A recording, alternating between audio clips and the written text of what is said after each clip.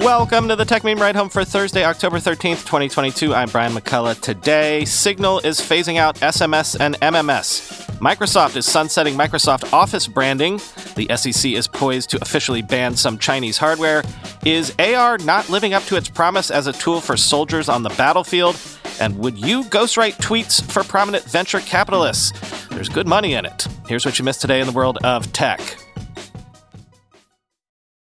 Signal is planning to phase out SMS and MMS support from its Android app. Users have several months, apparently, to transition away from SMS and export messages to other apps, quoting Bleeping Computer. While this announcement may surprise those who don't know Signal can also be used to manage this type of text message, the Signal for Android app could be configured as the default SMS MMS app since its beginning as Text Secure, an app that used the Axolotl Ratchet protocol. Quote, "We have now reached the point where SMS support no longer makes sense. In order to enable a more streamlined Signal experience, we are starting to phase out SMS support from the Android app," the company said in a blog post published today. "You will have several months to transition away from SMS and Signal, to export your SMS messages to another app, and to let the people you talk to know that they might want to switch to Signal or find another channel if not," end quote. The change will only affect Android users who set up Signal as their default SMS app. Signal will start notifying them to export their SMS messages and switch to a new default app to manage their SMS messages soon. When Signal is used as the unified Android messaging app, both Signal and non-Signal contacts are displayed in the contact list, with Signal ones marked with a blue letter. This move was mainly prompted by plain text SMS messages being insecure since they can be intercepted using various methods and allow mobile carriers worldwide to access message metadata, end quote.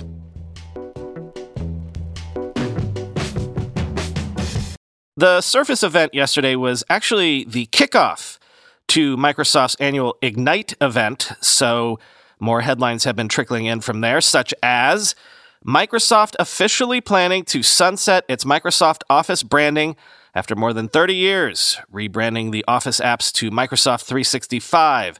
New logos will start rolling out in January, quoting The Verge.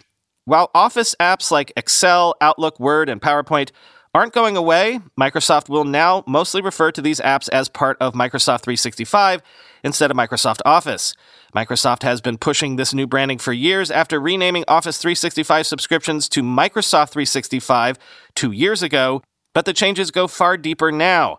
In the coming months, Office.com, the Office mobile app, and the Office app for Windows will become the Microsoft 365 app with a new icon, a new look, and even more features, explains an FAQ from Microsoft. That means if you use any of the dedicated Office apps, they'll all be branded with Microsoft 365 soon and with a new logo.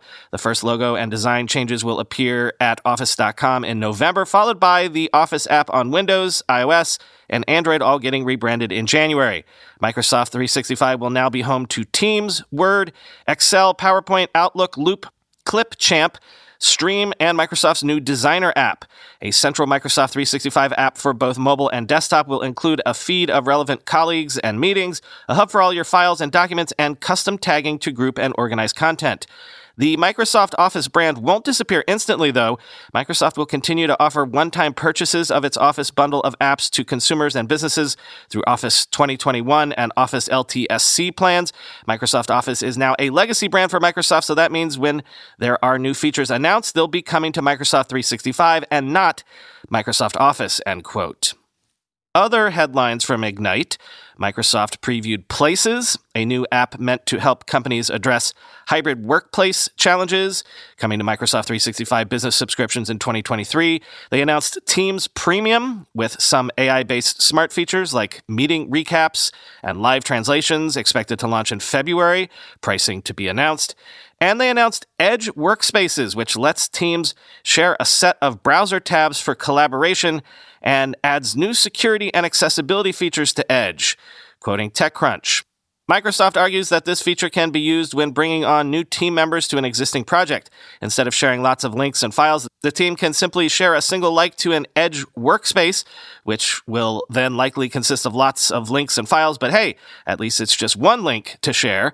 As the project evolves, the tabs are updated in real time. I guess that's a use case. We've seen our share of extensions that do similar things, none of which ever get very popular. Meanwhile, Teams share these links and files in other ways, think Confluent, etc. On the security front, Microsoft is bringing typo protection for website URLs to the browser, promising to protect users from accidentally navigating to online fraud sites after misspelling the website address by suggesting the website that the user intended. Nothing too complicated here, and a useful feature for sure, end quote.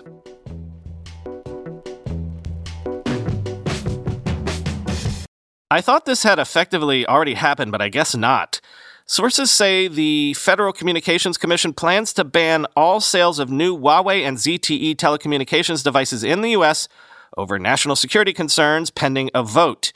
Quoting Axios, the move, which marks the first time the FCC has banned electronics equipment on national security grounds, closes a vice on the two Chinese companies that began tightening during the Trump administration. The ban marks the culmination of years of warnings from security researchers, analysts, and intelligence agencies that the Chinese government could use Chinese-made telecommunications equipment to spy on Americans. The price could come in higher costs for some smaller telecommunications providers that favored the Chinese company's products thanks to their aggressive pricing. The order would ban telecommunications equipment from Chinese telecos Huawei and ZTE. The FCC previously prohibited companies from using federal funding to purchase equipment from these firms, but the new order would extend this ban to all purchases. The FCC order will also determine the scope of a ban on sales of video surveillance equipment used for public safety. This would affect the Chinese companies Hytera Communications, Hikvision, and Dahua Technology Company, the sources told Axios. Yes, but the ban is not retroactive, so the companies can continue to sell products that the FCC previously approved, one source told Axios. New models or equipment that would need a new FCC approval, however, would be banned, end quote.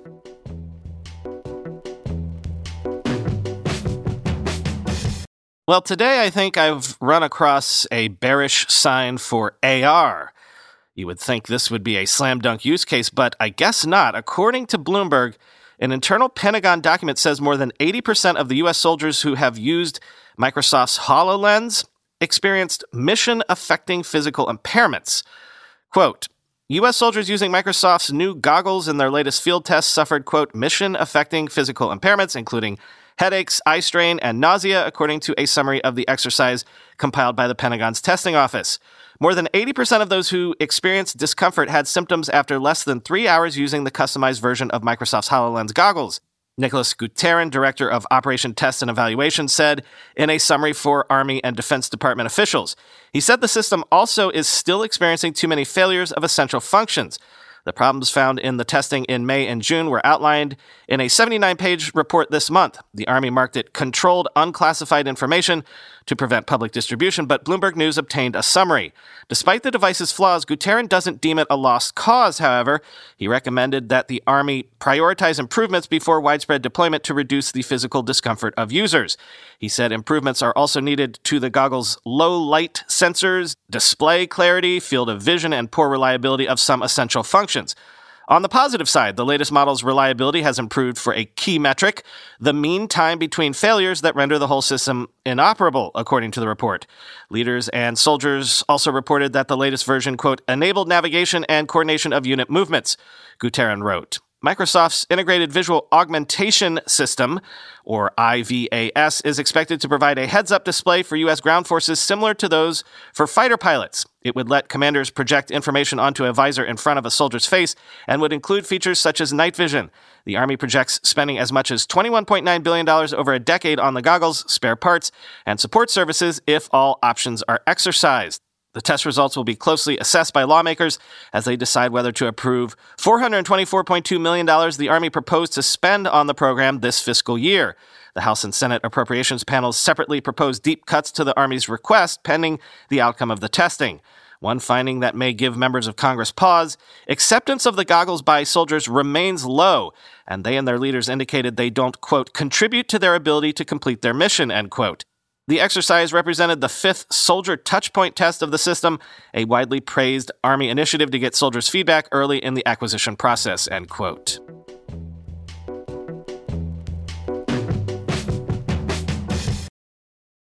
We already know Facebook and Snapchat fear TikTok eating their lunch, but what this segment presupposes is maybe Spotify better watch its back. Sources are telling the Journal that ByteDance plans to expand its Resso music streaming service globally, starting with over a dozen markets, excluding the U.S. for now, while integrating the service fully into TikTok.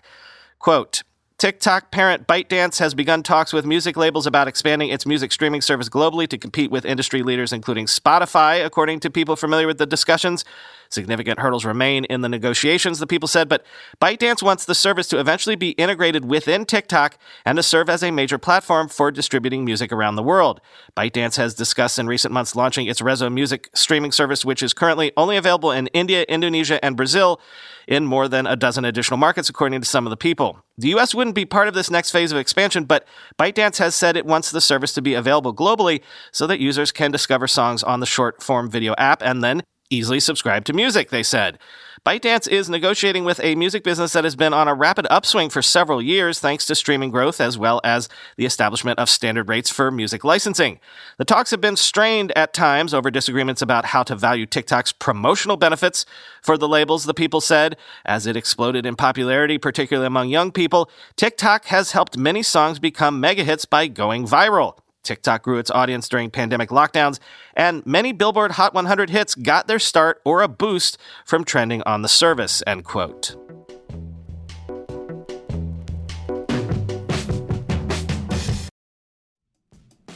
How do you make a password that's strong enough so no one will guess it, and it's impossible for you to forget, and do it for 100 different sites, and make it so everyone in your company can do the same without ever needing to reset them? Sounds impossible unless you have 1Password. More than any other product I've ever told you about, I can vouch 1,000% for 1Password. I can't live without it. 1Password makes strong security easy for your people and gives you the visibility you need to take action when you need to. Any device, anytime, 1Password lets you securely switch between iPhone, Android, Mac, and PC with convenient features like autofill for quick sign-ins. All you have to remember is the one strong account password that protects everything else. Your logins, your credit cards, secure notes, or the office Wi-Fi password. 1Password's award-winning password manager is trusted by millions of users and over 100,000 businesses from IBM to Slack. It beat out 40 other options to become Wirecutter's top pick for password managers. Right now, my listeners get a free 2-week trial at onepassword.com/ride for your growing business. That's 2 free weeks at onepassword.com/ride. Don't let security slow your business down. Go to onepassword.com/ride. When you go through airport security, there's one line where the TSA agent checks your ID and another line where a machine scans your bag. The same thing happens in enterprise security, but instead of passengers and luggage, it's end users and their devices. These days, most companies are pretty good at the first part of the equation where they check user identity, but user devices can roll right through authentication without getting inspected at all. In fact, 47% of companies allow unmanaged, untrusted devices to access their data. That means an employee can log in from a laptop that has its firewall turned off and hasn't been updated in 6 months, or worse, that laptop might belong to a bad actor using employee credentials. Kolide finally solves the device trust problem. Kolide ensures that no device can log into your Okta-protected apps unless it passes your security checks. Plus, you can use Kolide on devices without MDM, like your Linux fleet, contractor devices, and every BYOD phone and laptop in your company. Visit kolide.com/ride to watch a demo and see how it all works. That's KOLIDE.com/ride, kolide.com/ride. Finally today, you might have seen this making the rounds yesterday. In Insider, a tech startup founder anonymously described how he made around $200,000 last year by ghostwriting tweets for venture capitalists as a sort of side hustle that took him about 5 hours worth of work per week. Quote, "Some VCs will pay you per tweet. I've done $100,000 threads to announce a big funding round, and I've also done $100 tweets. Other VCs pay you per month. For $5,000 to $10,000, I'll write 10 original tweets a month, and the rate goes up quickly from there. A single tweet I write can generate as many as 4 million impressions for my clients. They have accounts that range in size from 2,000 followers to 200,000. Oddly, the smaller the number, the more they're willing to pay. Those are the clients who need the distribution more. So why are these VCs willing to pay so much? To understand that, you have to understand the evolution of Silicon Valley and how startups get funded. Back in the 2000s, venture funds were slow and boutique enough that you could build a relationship with founders over many months. VCs would deploy $10 million or $15 million a year into companies trying to raise $1 million to $2 million. The best VCs of that generation made something like $100 million in their lifetime, which in the grand scheme of finance is nothing. Any accomplished, ambitious analyst at a large hedge fund can imagine better career prospects. Then something changed. Software companies got a lot bigger. When Uber went public, you had a group of VCs who made $1 billion each. That was a kind of growing up moment for venture funding. You start with a bunch of men who all knew one another in a kind of cozy country club setting. Now, they all have more money than they know what to do with, and they're trying to go bigger. There's friendly competition. The stakes are getting higher. The guys who made $1 billion aren't retiring. They're trying to do a $10 billion fund. The competition means the deal flow is faster and more cutthroat. Today, the best deals are closing within 24 hours after they go on market. And there's no way to get in early as you could in the old days because founders won't take a meeting with you before the funding round is closed. Now, what does that have to do with Twitter? It matters because funders have to build parasocial relationships with founders.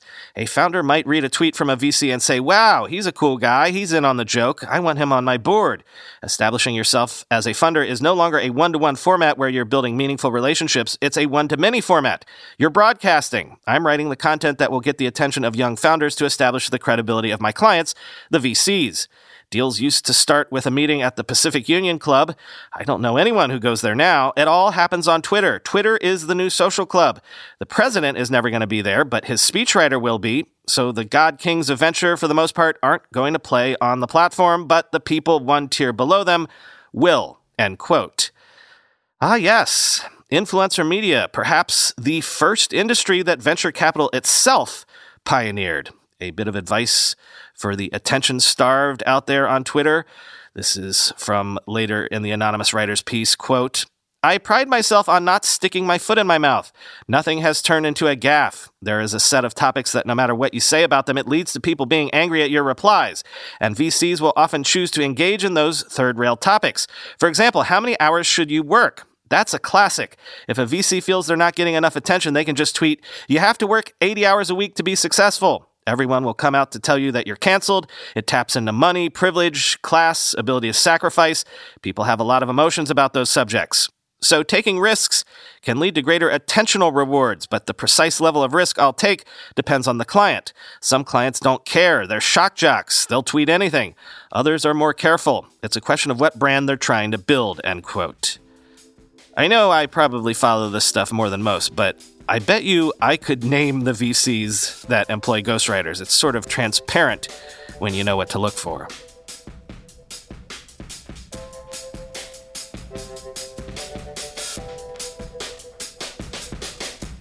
Time for your periodic reminder that this podcast has a sibling podcast.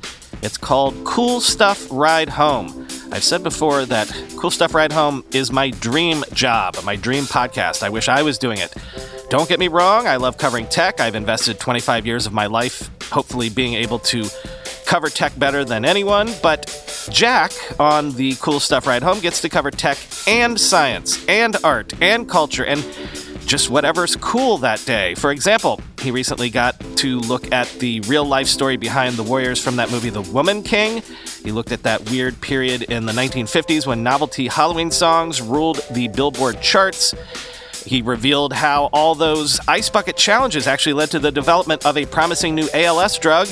And science. He gets to do all the science, like how if we could somehow change Jupiter's orbit, it could either make Earth friendlier to life or a frozen wasteland. If you've never checked out the Cool Stuff Ride Home, do it today. It makes a great companion to this show every single day. Talk to you tomorrow.